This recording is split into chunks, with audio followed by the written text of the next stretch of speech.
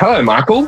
Luke Butler, is the COVID hangover upon you, or have you managed to dodge it? No, mate. So I think I said it maybe on the show or outside of it to you at the end of last year. I've never needed a holiday more than I did at the end of last year. I was like emotionally and physically and mentally exhausted. So I went on leave, and the second day of leave, I got COVID, which was great. So I spent the first week of my holiday in bed, which was wonderful. And that was not long ago. So I have the COVID fog. My brain is not fully recovered, and I still sleep a lot, but I'm all right. I'm much better than I was. How are you doing? Relatively well. For a man with my profession, I'm as yet somewhat surprisingly seeming to escape. And I don't know whether that was the timing of the booster or someone else looking out for me. I don't know. But no, enough that I've been out and about the last few weeks in Sydney and I guess, trying to get a pulse on where things are at and looking for the green shoots, or the brown shoots that we're hoping were green and now we're brown and now we're green again. But I don't think anyone's had the start of the year that we're hoping for. But hopefully there's some optimism creeping into the market now as schools started to go back and case numbers, touch wood, started to take a decline at least as of today in New South Wales, reduced ICU and deaths as well. So without making the call too soon, it's a scenario I think we're familiar with in terms of the number of cycles of the pandemic we've now been through in the last since it hit, really. What are you seeing? What's it like? I haven't been to Sydney for a couple of months now because of border closures and Christmas and things like that. So I'm a little bit blind as to what it's like on the ground. I mean, I can speak to other parts of the country, but in your going out over the last little period, well, what does it feel like? I think it's it's about understanding that we're still part of a heavyweight fight with this, isn't it? And the sector in particular, and I think consumers and everyone are just been through 2 years, and so in that context, just that there was quite a bit of steam gone out towards the end of the year as Omicron started to spike and people either made their own decisions. I think that was partly driven by not necessarily wanting to compromise the holiday period or potentially infect, loved ones, and of course, honour their holiday commitments for those that had. So either way, impact on Sydney Centre at least, without commenting too much on the regions, as a maybe varied experience there, was brutal, and then it has been a little bit slow to come back again. But I think at least in discussions with a few operators just in the last week, a bit more activity, and I think I attribute that partly down to people returning from school holidays, people getting over COVID themselves, and particularly the staffing. You speak to a lot of operators, and in some ways there's this mindset of that the staff have either got it, getting it, I guess some hope that having had it, don't get again. So no one can read the future, but the hope would be that at least the staffing, and of course we understand the staffing shortages, but the staffing that you have impact on that core team might ameliorate as of now and into the next week or two. So I guess no one wants to be I don't think anyone's overly optimistic. New South Wales government's announced a total of another $1 billion of support around not just hospitality, but arts and entertainment, which continues to be similarly impacted. Just in the process of hoping to see whether that can help ameliorate the impact of it as continues to be the role, at least for government, to try to do all the way through the pandemic. Just it feels like we've gone backwards a little bit in terms of mindset, just in a lot of the businesses that I speak to across either Brisbane, Sydney, Melbourne. There was a sense of excitement and I guess happiness, a level of happiness at the trade that was being experienced when things started to open up. It felt like when we came out of the lockdown maybe mid last year and venues just went from 0 to 100 and were making up for some lost ground from a revenue perspective. But the staffing shortage obviously is something that challenges us, but I haven't spoken to a single business that's having a good time of it on that front. And that's just obviously, I'm sure we'll talk about it with Morgan, our guest today, but just the businesses, the ways that businesses are having to amend their models to counteract staffing issues. It's crazy. I just don't think that, if there is a single business out there that is going, oh, staffing all good, I don't know where that business is. It's either just passable, bad, or terrible. I'd probably be the grades of scores on that. Is in my discussion major, and there's labour shortage generally across a number of sectors, which doesn't make the process any easier. So that's just the landscape, and I don't think it's being overly pessimistic. It's just an objective. No, it's disappointing. Yeah, I think many I would be guilty of this thought that the reopening was kind of the last stage. As you open and you go back to normal. But it's as has been the case over the last 2 years. There's always a new challenge around the corner, but hopefully not too many left. If we can get that normalisation of case numbers or stabilisation, and have enough people go through it. I mean, it's actually my experience with it has been that my willingness or desire to travel, having not had COVID, was very, very low, particularly at the back end of the year. But now that I've been through it and I know that I've had it, and you have some kind of sense of I've got trips booked to Melbourne and Sydney in the next 2 weeks, whereas I haven't been to Sydney for a number of months. So hopefully, as people do go through and have the virus and recover, their ability to travel, to go out, to work is much more stable. Yeah, and it's worth noting, and I don't think anyone's going to see this as a silver bullet to the solution, but I think last week the Morrison government federally announced a marketing campaign to attract young people from overseas to work and holiday in Australia, work and play the Aussie way, and I think that accompanies some changes to visas for working holiday makers. But of course, there's going to be a lag between that and arrival for any number of reasons, and then even then, still subject to Omicron and I guess variable border controls across in some parts of the country. So I don't know. It's all we can do is really, I think, as people talk about, and I think I should call out actually is what is helping is people coming together cross sector, and at least hopefully in government, and trying to work collaboratively as possible. We, through our office, have a number of programs that we're in the process of looking to administer for things like CBD revitalisation, all aimed at encouraging people back out and improving consumer confidence, and hopefully seeing some flow through to hospitality venues and artists and creatives that are shy of cash at the moment. It's there isn't a positive, and I won't go into this too far, but we might talk about it again in the future. We're planning some stuff through our business, more, as you say, coming together. I don't know if you remember the Connect event that we did a couple of years ago, which was about sharing ideas.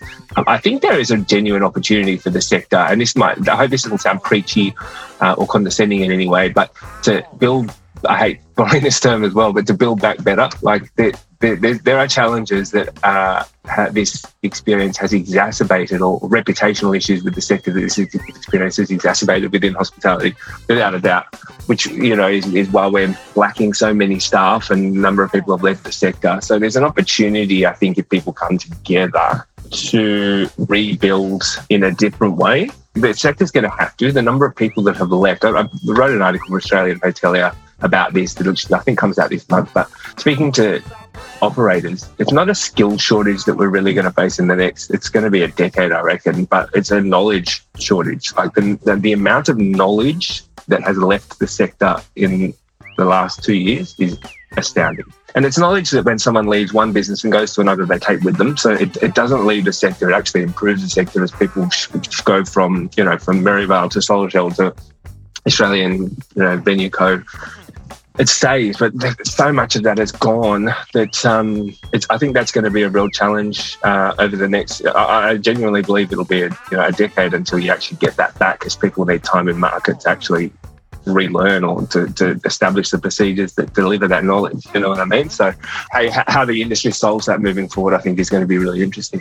Yeah, I know we'll get into Morgan in a second, but a couple of things that you said there and how they're being reflected in New South Wales, which ideally is like if other people listening in other states might, sort of stimulate some conversation. But I think for the better part of last year, every Friday, there was a weekly conference call chaired by the CEO of Destination New South Wales, Steve Cox, one of my colleagues, and the visitor economy sector broadly, so CEOs from across, and anyone else, to be honest. I don't know, must have been hundreds of people on the call by the end of it, and our minister would would turn up and address questions, take feedback, and then use it to shape policy as best could be done on the fly, not on the fly, but like on a recalibrated basis. And just nothing short of remarkable. Is another call today at 3, and so I'll be tuning into that. So that's a positive, and it shows what can happen in what is still a crisis. And then going to your point about the long term, I think conversations at that level, and you've given me an inspiration for the next guest we should have on, which is probably Scott Boys from Accor, because that framework, that thinking, what is the framework for building back? So education levels, the structural parts of the market, I'm not going to talk too much further about it, but what framework can we build from now? Because the reference point is so different. So yeah, well, that's been a pretty good sense check to kick us off. Not as we'd hoped, as a brighter note, but let's hope as we go through this season, which is probably season 4 or something like that, we can add some more optimism into the mix. But why don't we bring on our first guest, which is Morgan Kelly, who listeners have heard to from before, the most corporate end of our spectrum, I suppose, in terms of not non-hospitality guest, that is. So he's an insolvency practitioner and probably many other things besides, but he'll be able to help give us some insight to what he's seeing in the market. Yeah, so he's the global lead partner, hospitality, leisure and tourism restructuring for KPMG. So Morgan has been doing the rounds the last couple of years. Spoke at the Pub Leader Summit last year. He's actually speaking again this year, and is a feature at most of the events, but always a very, very good oversight of the sector, broadly, obviously, hospitality, tourism and leisure. So always has some very good insight. So let's get him on.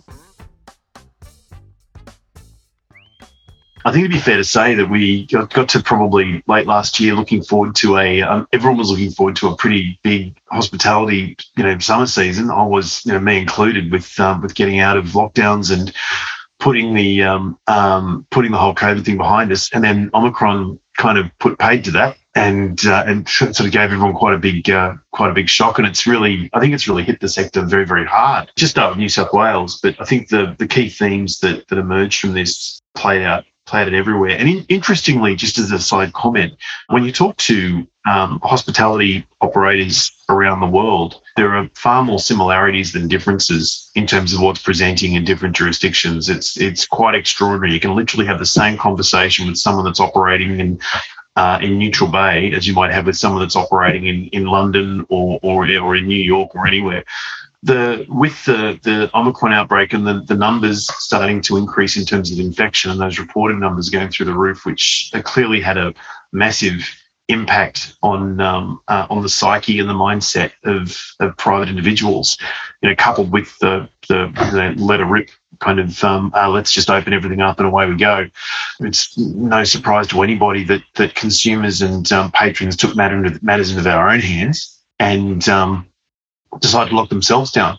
So I think it's been a pretty disappointing financial performance or pretty disappointing across the sector over December and January. One of the clubs that I'm the administrator of, we actually made the decision to close in December based on basically lack of attendance and forecast patrons, which was probably at the time a bit of a call that, looking back, was probably the appropriate one. A lot of other operators have done that as well, scale back their operations. I don't know many venues that haven't scaled their operations back significantly during that period.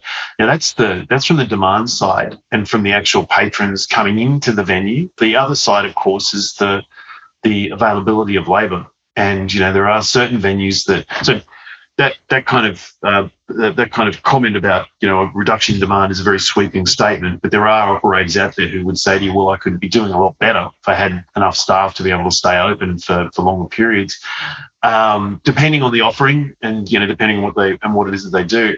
And the shortage of labour has been absolutely staggering across the sector and has really curtailed revenues everywhere. And look, there's a whole variety of reasons why that's happened. I mean, one is obviously the shortage of, we all keep pointing to the poor old backpackers and the shortage of people that are coming in and the shortage of tourists. All that is a big part of it. The other part is the fact that last year was a pretty tough year and a lot of people wanted to have a holiday. There's a shortage of labour and a shortage of people to work literally across pretty much every industry. So that has been a really big issue. And coming out of that, I know there's at least one restaurant in Victoria that's embraced robot technology and robot waiters in their restaurant, which I got very excited about because I thought I'm a bit of a gadget nut and I thought we'll have R2D2 and coming to the table to bring you your meal. I think there might be early adopters of an emerging technology, but there could be a while before we see that sweeping the sector, because I think at the moment it's a little clunky, but there might be some developments there. Those two impacts have meant that a lot of venues haven't been able to keep all of their offerings open, or they've had to scale back their offerings, or they haven't been able to open at all. And if you're a pub and you're an operator that's got food and beverage and gaming and you've got an outdoor space, fine, things are probably pretty okay. It's just trades right down. But for a restaurant, or for particularly for smaller restaurants, it's been extremely difficult and very, very challenging, particularly when restaurants are reopening and having these awkward conversations with landlords who are saying, well, okay, you've reopened now. I can see that you're trading and you're making money, so it's time to pony up for the rent.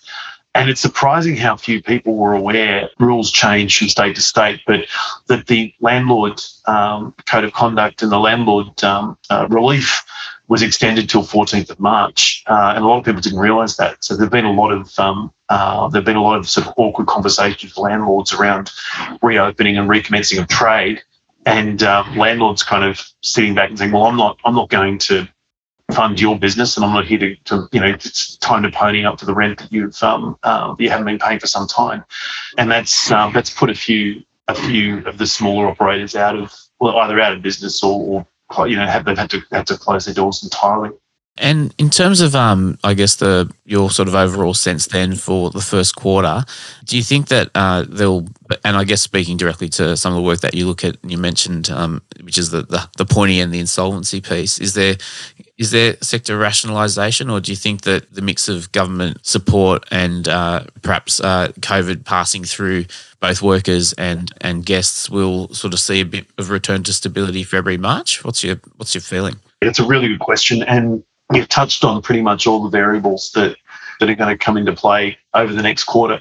It's kind of too early to tell, but if there's one thing that we've learned over the last few months, it's like things just change so quickly. But my sense would be that it's incredibly tough for operators at the moment, incredibly tough, and they need all the support they can get. We'll probably see, having had a disappointing Christmas and summer trade period, there's been a lot of, this is the period of time when you're supposed to be making hay, right? This is during the silly seasons when any operator in hospitality is supposed to, boost up their cash reserves, and then as things quieten down, then during winter you've got the momentum from somebody to carry through. That's kind of been deleted from the profit and loss for this year. So I think when we start to get to March, sort of late February, early March, and that's when BASs fall due as well for operators, we'll probably start to see some issues starting to emerge. The really small operators, or some of the sole traders, for example, that operate in this space, we'll probably never hear of, because they'll throw the keys across the table of the landlord and close their doors, and then do a deal with their suppliers and try and preserve what they can, and then reopen down the road or reopen somewhere else. And a lot of those don't show up in the insolvency numbers or the insolvency statistics. There'll be a lot of that happening. What I think will present, though, is I think there'll be some consolidation in the sector, because the other factor I didn't mention before, sorry to jump all over the place a little bit, we've got pricing pressure as well. I mean, the cost of inputs is going through the roof. The cost of beef is going through the roof, and so you've got labour costs and input costs for food, which are increasing, which are squeezing margins that are already pretty tightly squeezed. So if you're a big brand operator, if you're a large organisation, then you can absorb that and you can spread that out across a lot of different venues. You can also move staff around if you need to, and you can afford to attract staff by providing them with better workplace kind of perks or with benefits. If you're a smaller operator, it's a lot harder. So personally, I think there'll be a lot of consolidation in the sector as well, and sort of a bit of a drive to smaller operators seeking out potentially giving up ownership of venues operations, but retaining some kind of management role and having a larger kind of body or a larger organisation which has the equity. This might be a bit of a too finicky a question, but in terms of the cash flow operating model of small, medium enterprise, which has been really put under the scrutiny in light of the pandemic, whereas moving into the medium, large scale, where I assume, and you should educate me, that larger organisations have working capital access versus just a standard overdraft. Do you think that over this lumpy trading or staccato trading is what I like to call, or I'm using to describe it, there's perhaps, and given the pressures on pricing, labour shortage, that there's a rethink fundamentally of the financial operating model of, different parts of the hospitality sector? Yeah, look, it's a good question. I mean, whether you're a small business or a large business in hospitality, you do have the same operating dynamic. But if you're bigger, then you could command bigger rebates. You can do better deals with suppliers. You can get better supplier arrangements. You've got more negotiating power with landlords, and you're perceived as being a stronger covenant. So from that perspective, you've got that sort of natural advantage, which basically devolves down to buying power and an ability to offer or the ability to provide the perception of greater job security for your workforce. That's probably the major difference. In terms of the financial operating models moving forward, I think the biggest change that we can expect to see, or the biggest change that we need to see and we should see, is with all these other dynamics in place, a kind of sharing of the risk dynamic between the landlord and the tenant. And sort of skewing rents more towards turnover and away from fixed rents, so that if there is a shutdown, the landlord is in there with the tenant in terms of that kind of, because if you've got that, that's a really good word for it. That's the first time I've heard it. That's staccato trading, and that's exactly what we're dealing with. And if you're in one of those downtimes, or if you're in a period of shutdown, then the landlord stepping up to accept some of that risk as well, and having the rent skewed, naturally in the rental in the lease agreement to reflect that. It's so evident, particularly in urban centres and CBDs, where for the longest time landlords have relied on vibrant ground planes, and now you've got a shortage of tenancy in upstairs and vacated space downstairs, and the model is predicated on animation of the ground plane to some degree, whereas the profitability and revenue skews towards the sky. And so if you don't get part A, you may not get part B. And that's a really good sort of insight there, Morgan, to kind of, I think, reflect on. And we're at, in my office, have market research shortly on Sydney CBD in particular in terms of product expectation and from consumers about what will incentivise them to come back in a deep. I think that's going to be quite interesting to look at when the results come through. Can I ask a question about capital movement then, in terms of if there is rationalisation, and I don't know whether you've got a line of sight on this, but is there foreign capital still looking at Australia and New South Wales in particular, or New South Wales, Victoria, the Eastern Seaboard at least, around any of that activity, or is it just local money moving around? There's a lot of parts to what's been happening with capital flows in the hospitality space. The transactions in hospitality, despite all of those what probably sound like doom and gloom comments that I've just made, the pricing in the pub sector, particularly in the hotel sector, is huge. And you're hearing about yields at 4% now for pub transactions, which are almost unheard of. So there's still a huge amount of demand and a huge amount of price pressure in this sector. Now, what's driving that and what's driving those prices? There's a couple of aspects. One is sort of a lack of stock and a lack of availability of assets. And since December, and for that whole period that I've been talking about, you've had pub transactions occurring in the $20, $30, $40 million range. They're not even big enough to make the headlines anymore. That would have been on the front page of the AFR 3 or 4 years ago, but now it's just like, that's just part of the course. One of the things that's driving that a bit, I think, is the investor market and investor money. And you've seen a lot of funds and investment funds who've been buying up big in the pub space and in the hospitality space over the last few years. And that's just equity and capital chasing yield. And you've got a lot of money that you need to have working for you. So investment funds need to find yield. And in an incredibly low interest rate environment, the risk of pubs makes the yield on pubs sort of outweighs that riskiness while interest rates are so low. I think as we start to see interest rates ticking up, and I haven't no one's got a crystal ball on interest rates, and who knows what's going to happen in that regard. But I think the general consensus is that there's only one direction for interest rates to go. And as interest rates start to tick up, I think we'll probably start to see some of that capital recycling through and moving into different sectors.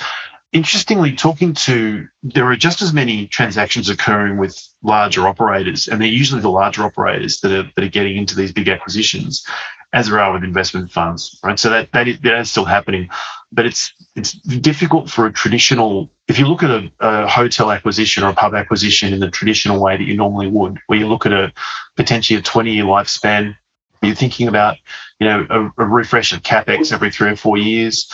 You'll be thinking about yields and your own operating model and your own experience about profitability, and particularly the cyclical nature of the business. You might value it in one way. Well, it's a different way to an investment fund that might look at a hospitality asset and say, "I'll give you 7 times, EBITDA," or something along those lines. That's a different model, and the latter methodology generates bigger numbers. So there's that kind of disconnect that's been happening as well. And the investor funds model sometimes has a shorter time horizon with respect to its expectation for the funds being tied up in that particular asset, and a different valuation model and a different valuation imperative. So as a result of that, you have this kind of investment money and capital kind of, to a degree, driving some of these prices. That's one factor. There are a lot of factors of what's driving prices, but that's one factor. I think this is a long-winded way of saying, I think as we see interest rates start to tick up, we may see some of that equity looking for different investment opportunities as that risk versus return equation changes because of interest rates. What I'm taking away from what you've described is there's no one objective way of valuing a business. I mean, if you in this market, considering people, depending on where the money's come, they might value it differently. If you're a business owner, what process would you encourage them to undergo so they could, if they were thinking of selling, how they would get some kind of understanding themselves as to what their business might be worth? Well, I think engaging with a good broker or a good valuer is a really good way to start. I mean, the sector's been pretty hot, as you'd all know. And I think the best place to start, if you're a business owner or an operator, you need to talk to an agent and have a chat to an agent who knows or who's plugged into what's happening in the marketplace and who's looking for what and what assets are in demand. And they've got connectivity to these capital providers as well. The other issue is that there are sort of levels of transactions. If you're doing something sub $10 million, then it's not really going to get the attention of one of these a larger operator or a larger fund. It kind of depends on where you sit as well. But a good place to start is talking to a broker. There's probably been a fair bit of capex that's occurred over the last little while as well with respect to COVID proofing, venues, because consumers are all asking about ventilation, spacing, outdoor options for eating or drinking or dining offerings. So I think that I think a lot of operators have already embraced that and sort of future-proofing or virus-proofing their venues against, either reintroduction of social distancing requirements, which I think is becoming increasingly unlikely. Personally, I don't think that's likely to be, because what we've seen over the last few months is that consumers tend to be even more cautious than we've all been trained by these social distancing requirements to kind of, if there's concerns about an outbreak of Omicron, for example, over the Christmas period, then everyone sort of stays at home. I think that when going out, there's certainly a much significantly heightened sense of, is this venue safe, and is this one that I feel that I'll be safe in, and I'm confident and comfortable going to. So converting bar areas to sort of sitting or standing at tables areas and things like that, not so much to comply with regulation anymore, but more to reassure patrons. All those things are factors that operators are grappling with now.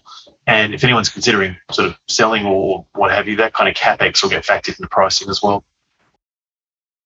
This might be a silly question to ask, but in terms of your forecasting and forward thinking, when do you think we'll achieve what we would consider to be a normal trading environment where things, we're no longer as variable and things won't change as fast as they have been or as often as they have been? Do you have any thinking around when that might be?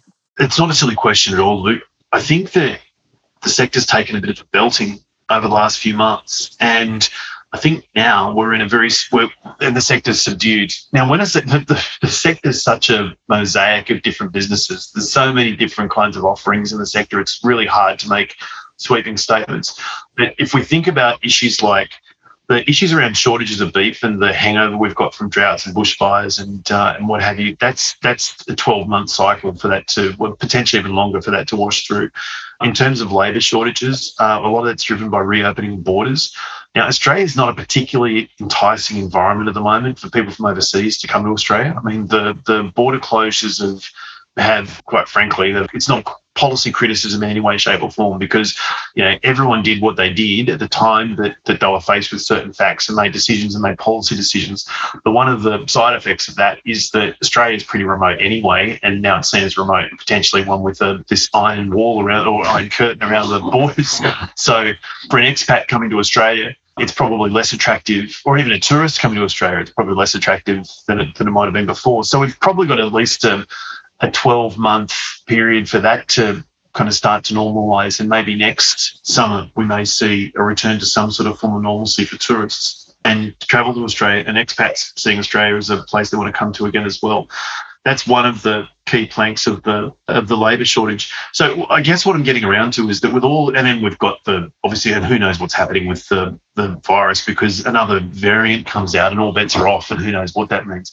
So to cut a long story short, I think what I mean is that I think the sector's really subdued now, and it's probably at least a 12-month period to incrementally grow back those revenues till we get back to a normal trading period, probably sometime in first quarter of 23. One of the things I think about is the pre-pandemic the right benchmark, or is there a new benchmark we're ultimately going to have to be thinking about? And it's asked because it's just the sheer number of structural challenges, and I guess like the labour we've talked about, if you start thinking down the lines of landlord, the overall risk model on operations, then is the benchmark the same? And then add to that work from flexible home, increasing flexible working arrangements and delivery services, use of technology. It's kind of a bit of the list keeps going at the moment, I think. Oh, look, spot on, Michael. Yeah, that's a really, really good point, because for the last probably 2 years, we've had, operators pointing to the trading performance in 2019 and saying, well, that's our normal, that should be our normal benchmark. So you've got to forget about what's happened in 2020 and 2021. And whether they're talking to bankers or financiers or buyers or what have you, we only want to talk about 2019. And interestingly, a lot of the things that we're talking about, like when we talk about input prices going up and margins being squeezed and sort of a flight to scale and consolidation of the sector and labour costs going up, we were talking about those in 2019 too. Do you know what I mean? We were talking about energy costs going up, refrigeration. But I remember in 2019, the electricity price going through the roof was having an impact on beef prices because of refrigeration. And I was like, oh, dear, this is a really big issue. If only we'd known how lucky we were back then, right? But if that was our biggest problem. Labour shortages and input prices going up were all problems then, and they're still problems now.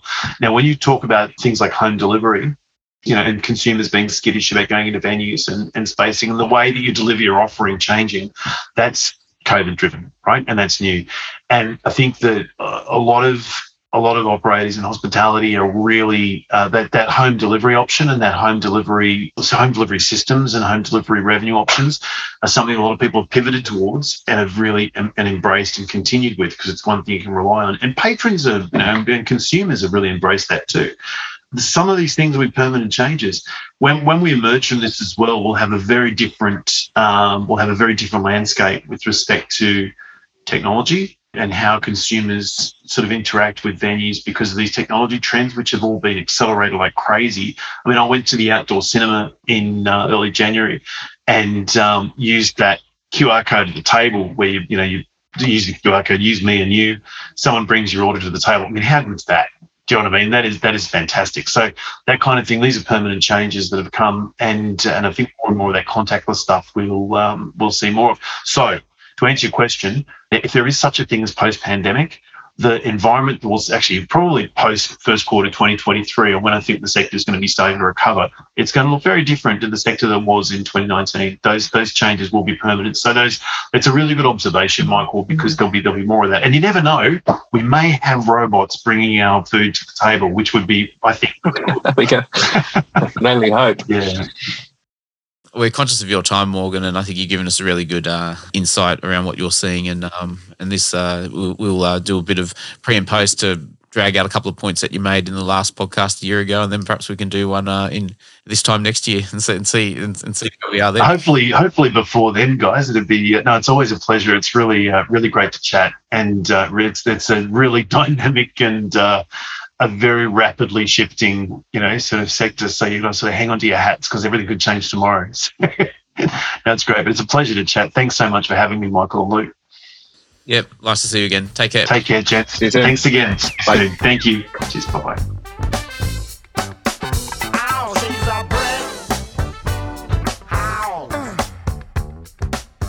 I think is very much asking all the questions, and we don't necessarily know the answers in terms of listening to Morgan there. But I guess my reflections on it seem to be the case throughout the pandemic. Embracing of innovation around things like technology use. Like one takeaway for me from that was understanding, I think that's ultimately going to be priced into the business valuations. I think he made the observation around CapEx and COVID-proofing, ventilation, these types of questions. I think as a site in terms of where what businesses might be thinking about, is it money well spent or money down the drain? I think that's one thing I took away from that. What about you? I was very interested in his comments around business valuation, and I think it could be. I don't know if he commented on the size of the operation in terms of the way that it's valued and the way it's perceived from different parts of the investor market, but in terms of who's potentially going to acquire a business, I think it'd be potentially quite confusing if someone was feeling that they needed to sell or they wanted to sell, how they would value their business when they've got really turbulent trading conditions that you would typically use to value a business. So, his advice, which is obviously very simple advice, but to just speak to brokers or to agents, and really we didn't talk about it, but you'd suggest taking your time with that process and making sure that you're actually getting a good valuation for your business. Again, if you did need to, like if you had to sell or if you just wanted to, I know that would probably be pretty obvious to a lot of people, but I think there would be. I've seen businesses that I wouldn't have, that friend zone, that are transacting. That right now, there seems to be another one on a social channel every single week that you don't know if they have to or if they're wanting to or if they're just taking advantage of the situation. But there's a lot of movement out there at all varying sizes. So I think taking your time with it and getting the best advice you can possibly get through that process is really good. Good advice from Morgan.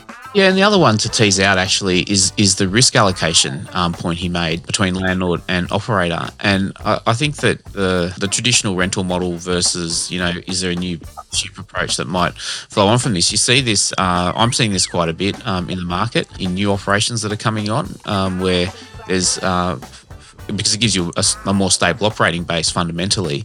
And another interesting observation might be, particularly in terms of, and it's a bit Sydney-centric, but in terms of new hotel stock coming on and the F&B components of those offerings, because hotels are well placed, of course, to take on the operational risk of their own F&B in a way that, other businesses, they may not have done in the past, but are able to now. And so I think it's going to be an interesting space to observe and seeing the new product coming on and the risk allocation that new operators are taking on in the next 6 months. I think we should keep an eye on and maybe even talk to some of those businesses that are opening into what we hope is the last cycle of the pandemic, and to see whether there is a better way forward.